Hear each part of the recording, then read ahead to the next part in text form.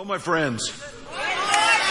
So glad to see you. Let me welcome everybody watching in Palm Bay and DeLand. We're so glad that you're there. Everybody watching online. Listen, here's the deal. It doesn't matter where you are, you get your Bible out. I'm going to say some very, very hard things today.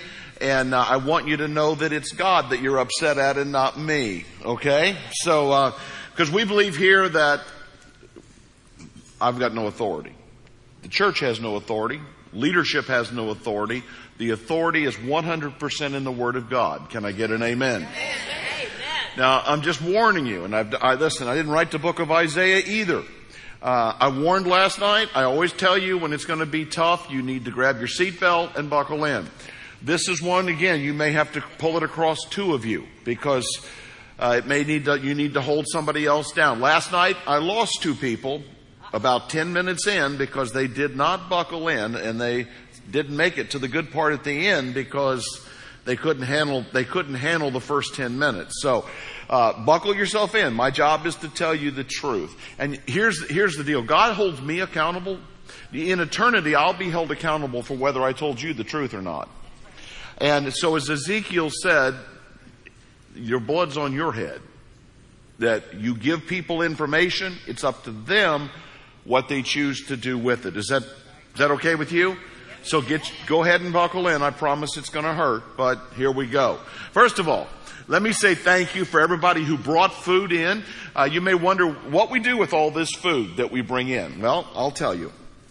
Several hundred families a month come through our food pantry here.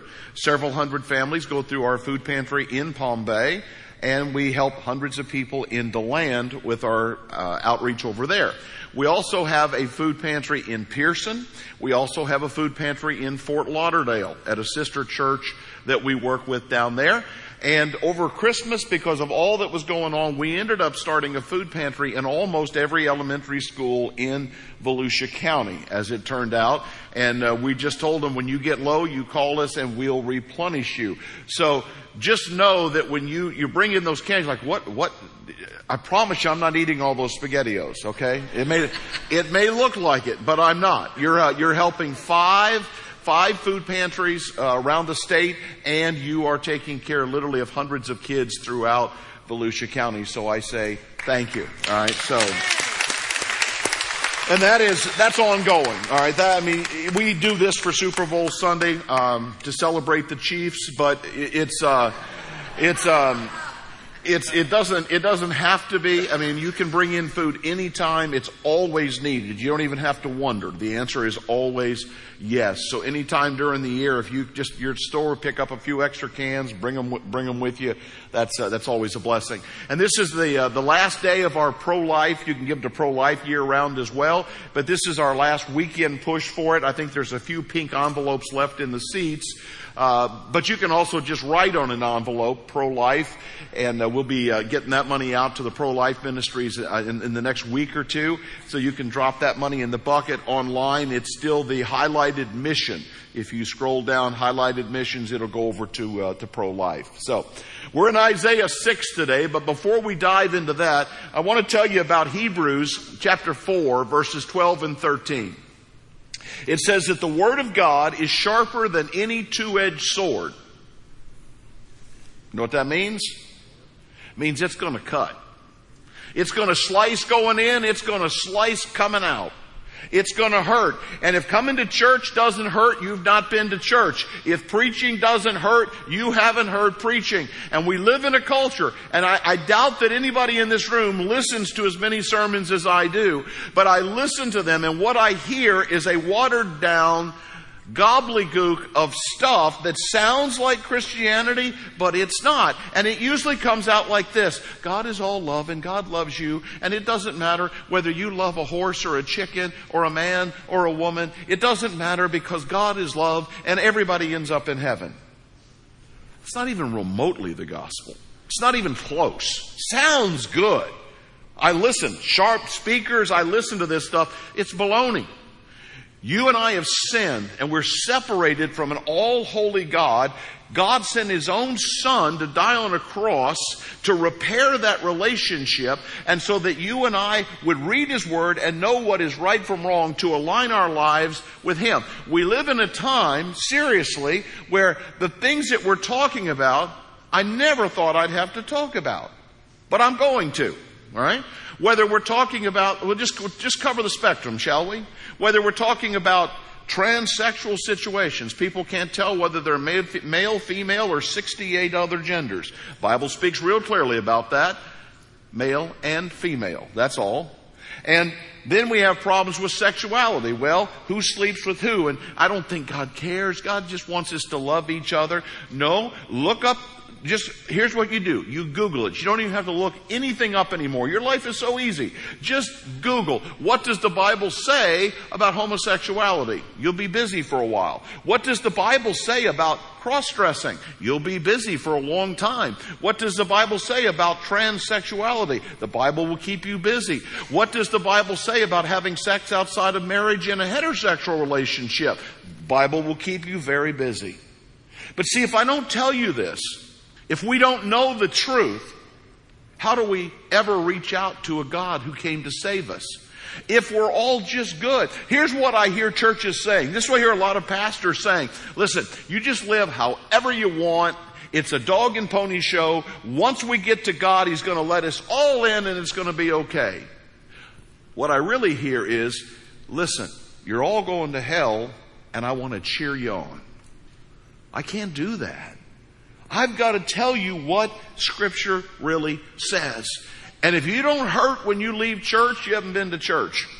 All right? I just want you to know that. Now, I went to the library the other day. Luann and I have been, cleaning out, remodeling, everything everybody else is doing through this 9 months of pandemic craziness that's been going on. 10 months, 3 years, whatever it's been. Anyway, had a bunch of magazines, and we were taking stuff to the thrift store, and I took the magazines down to the library. I thought, well, maybe they could use them. So I went in, and lady said, I seem to have issues.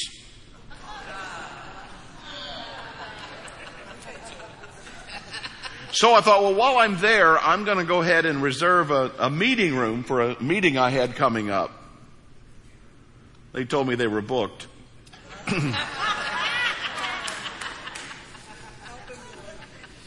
Help him, Lord. See, that's what I need down front. Help him, Lord.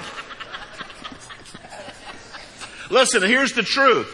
This is where we miss it and why you miss an all-holy God.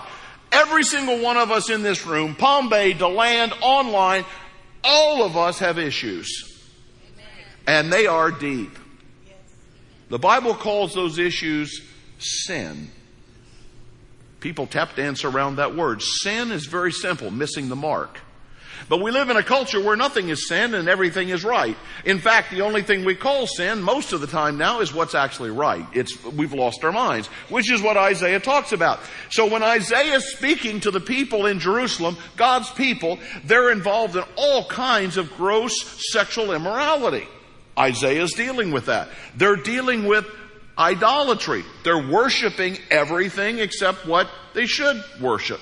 Now here's what, I'm going to ad-lib a little bit onto the Bible, but when you read Matthew 25, and it talks about heaven and hell, I much prefer to talk about heaven, but it talks about hell, and it says it's a place where we're separated from God. It is a place of darkness. It's a place of eternal fire, a place of eternal suffering, and weeping and gnashing of teeth. How many want to go to hell? Now let me tell you what some others have written about this. This is very interesting. That they believe that hell, you will be spent suffering with the sins you committed. So for instance, let's say you were a liar or a gossiper. For all of eternity, your tongue will be on fire. Let's say your problem was another part of your anatomy. For all of eternity, that part of your body will be on fire. Now, I don't know if we need to get that graphic, but it's a reminder of how horrible hell is, cut off from God. And people say, well, how could an all-loving God... You're wrong. You're wrong. Is he a God of love? Yes, he is. Then why did Jesus have to die? Anybody? Because he's a just God as well. He loved you enough to send Jesus to die for you. He did not love you enough to say, live however you want, it doesn't matter. He loved you enough to say, Jesus paid the price, accept what Jesus did, now begin to transform your life to become like Jesus. Does that make sense? We live in a culture where the church seems to say, well, I'm going to bring Jesus down to my level, rather than say, no, I have got to try to move myself up to Jesus' level. And there's a huge difference between that. Isaiah chapter 6, arguably the greatest chapter in all of Scripture, Isaiah sees a vision of God. Stand with me out of respect for God's Word. Follow along. In the year that King Uzziah died, I saw the Lord seated on a throne, high and exalted, and the train of his robe filled the temple. Above him were flying, fiery angels. Let's stop there for a minute. You have an idea of these little angels sitting on your shoulders playing a harp. All right, let me change that. How about we make them 50 feet tall? We make their bodies flaming fire. And everybody who's a believer in Christ, according to Hebrews 1, has guardian angels. It's plural. So there's 500 or so of us in here. So there's at least 1,000 of those fiery guardian 50-foot angels standing all around this building, protecting you and me. These are not playful little things in cartoons. Above him were the fiery angels. Each one was 6 wings. With 2 wings they covered their faces. With 2 they covered their feet. And with 2 they flew. And they were calling to one another. Same message you see in Revelation. One message around the throne of God. Holy, holy, holy is the Lord Almighty. And the whole earth is full of his glory. The sound of their voices. God's voice? No. The angels' voices. The doorpost and the threshold of the temple shook, and the temple was filled with smoke. Woe is me, for I am ruined. For I am a man of unclean lips, and I live amongst a people of unclean lips, and my eyes have seen the King, the Lord Almighty. Then one of those fiery angels flew to me with a live coal in his hand, which he had taken with tongs from the altar. With it he touched my mouth, and he said, see, this has touched your lips. Your guilt is taken away, and your sin has been atoned for. Then I heard the voice of the Lord saying, whom shall I send? And who will go for us? And Isaiah said, here am I. Send me. You can be seated. So Isaiah sees a vision of God. This is Isaiah's calling. Now, we use this most of the time when we're talking about missionaries. Any missionary conference you go to on planet Earth, this is going to be the passage that they're going to preach. Okay, it works. But hang on. So Isaiah has this vision, and the first response is he's in awe. What does he see? He sees the very presence of God. He sees the train of his robe. He just sees the bottom of God's robe. It fills the temple. There's smoke everywhere. He hears the voice of an angel. The whole temple is shaken because of the voice of the angels. He is in absolute awe. Now, the first challenge we usually get from people is they say, well, you know none of this is true, right? You know none of this is historic. This is all stuff people made up. In the year that King Uzziah died, I wish we knew what year King Uzziah died. 740 BC is when King Uzziah died. His death was marked by a huge earthquake, so it's mentioned by a number of historians. We know exactly when Uzziah died. Well, it's too bad we can't prove that Uzziah really lived. How about his gravestone? Would that make you happy? There's his gravestone. It took him a while to find Uzziah's gravestone because it didn't find his until 1931. Because in the Kidron Valley, where all the Israeli kings are buried from one end to the other, starting with Abel actually in the book of Genesis, where they were all buried, they could not find Uzziah.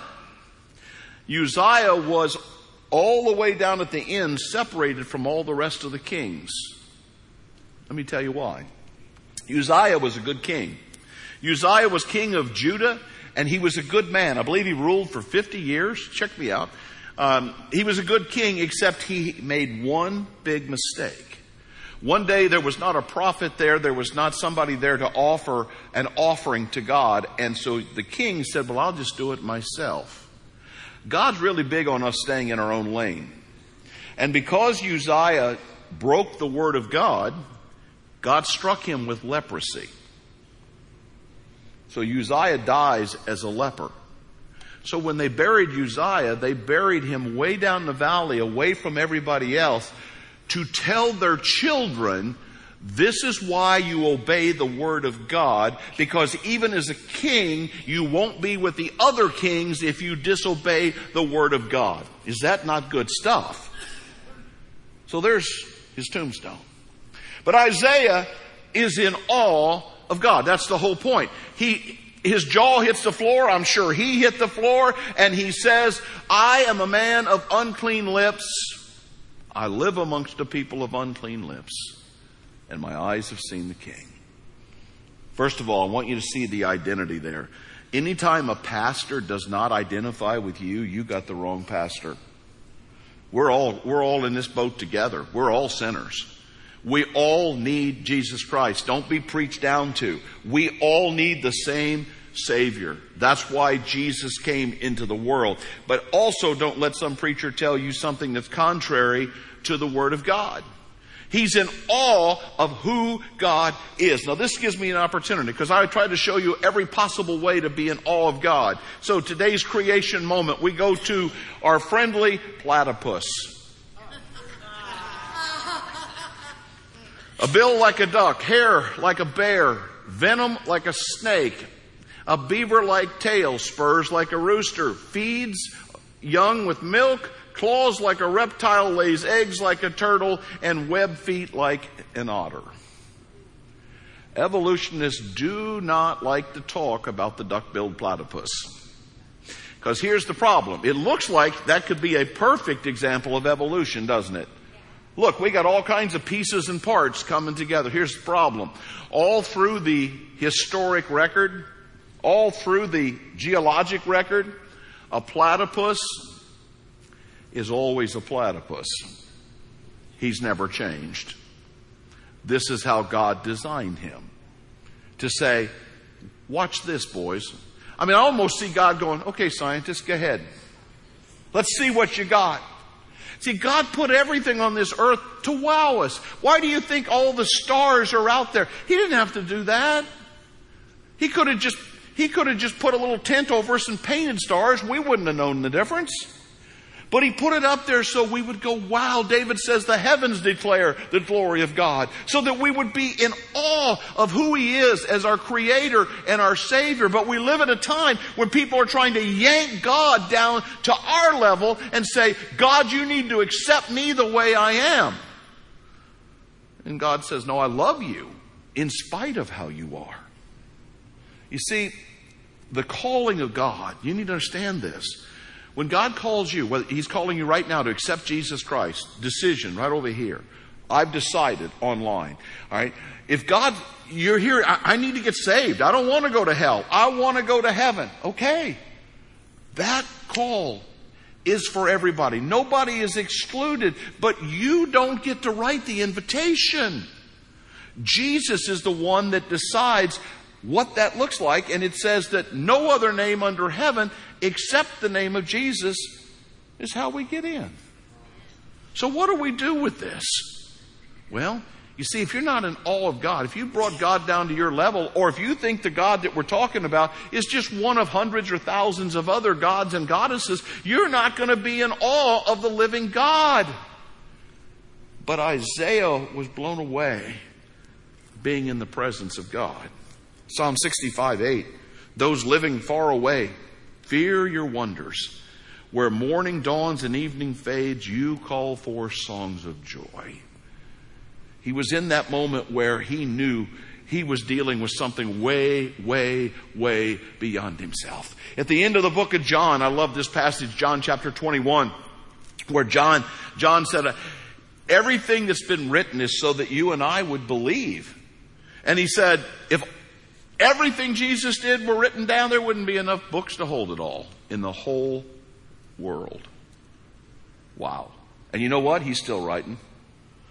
He's still writing. I just prayed for one today. One person to get it. If 5 of you leave mad at me and one person gets it, Jesus wins. That's okay. That's okay. You see, we've come to a point, I think, in church history where we believe that the goal of the church is to make people happy.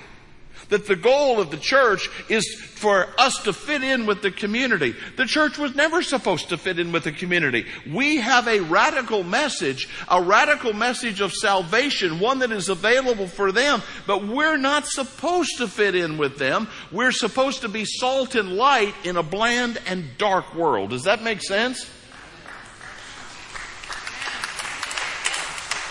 But then he says, I'm ruined.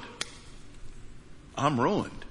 Notice he didn't say we're ruined. He said, I'm ruined. He said, I am a man of unclean lips, and I live amongst a people of unclean lips.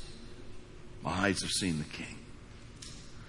And you know, we talked about this, we touched on it last week, but here's 52 nations in the world where the Bible is illegal.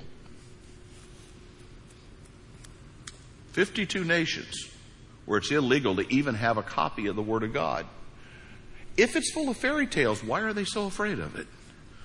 They don't ban anything else. Far as I know, it's the only religious book that is banned and burned and thrown away. They're terrified of the book. They're terrified of our Jesus. Because if he's true, there's no other way to heaven.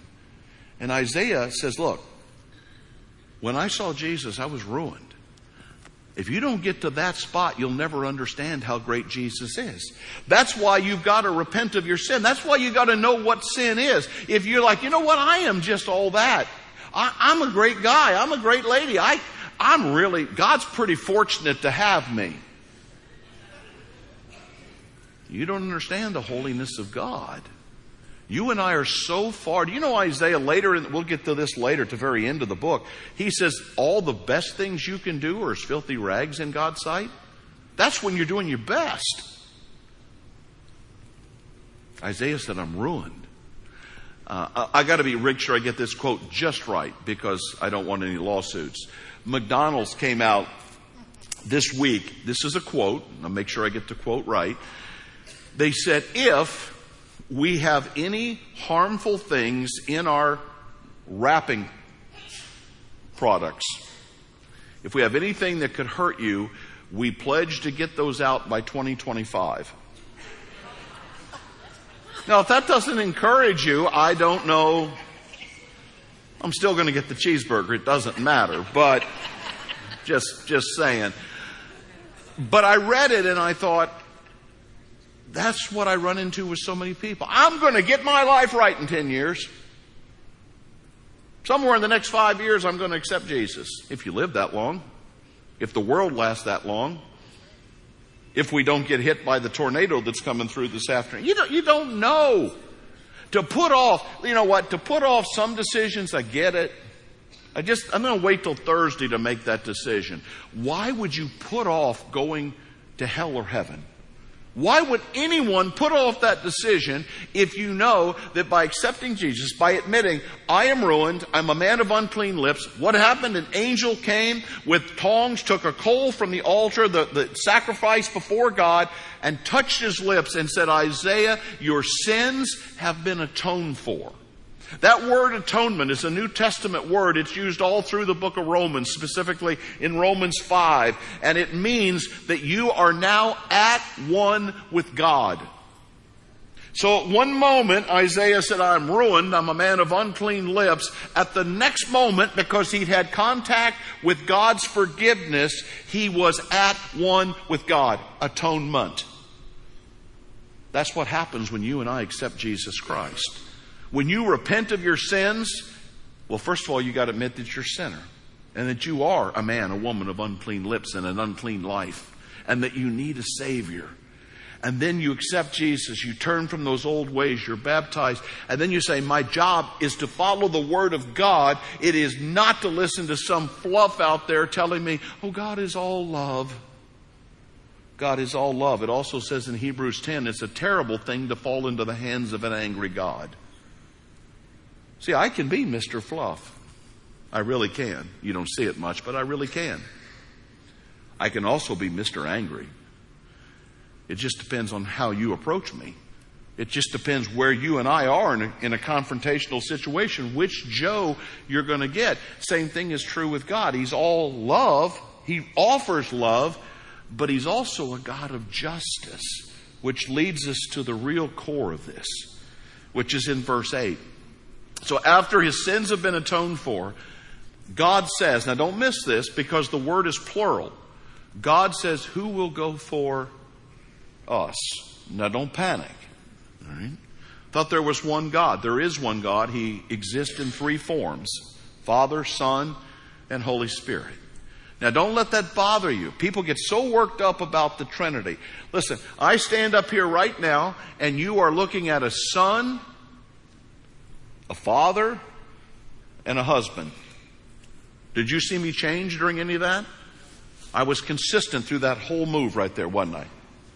I'm 3 in 1. As you're looking at me, I am a body. That's that part. I am a spirit. That's the funny guy. And I am a soul. And that's the eternal part of me. Now that's all going on at the same time. All you see is the body. But they're all three here. So God says, Isaiah, who will go for us? Who's going to go tell us? Now this is the point where we usually really pound on the missionary thing. You know, God needs you to go and be a missionary. Who's going to sign up? Who's going to go? And that works. We could talk about that. We really could do that. Here's the problem. In this particular story, you have an idea that all these people are there. So it'd be like me going, okay, who's going to bring ravioli tomorrow? Who's going to bring the next can? And somebody over here is going, you know what, that guy over there, he'll probably do it. Who's going to teach that class? Who's going to step up and help? Probably those people over here. Somebody else will do it. But that's not what's going on here. Isaiah is the only guy in the room. And God looks at Isaiah one-on-one. And He said, Isaiah, you now know the truth. You know about the Word of God. You know about atonement. You know I'm a just God. And you know I'm a forgiving God. Now, Isaiah, who's going to go tell everybody?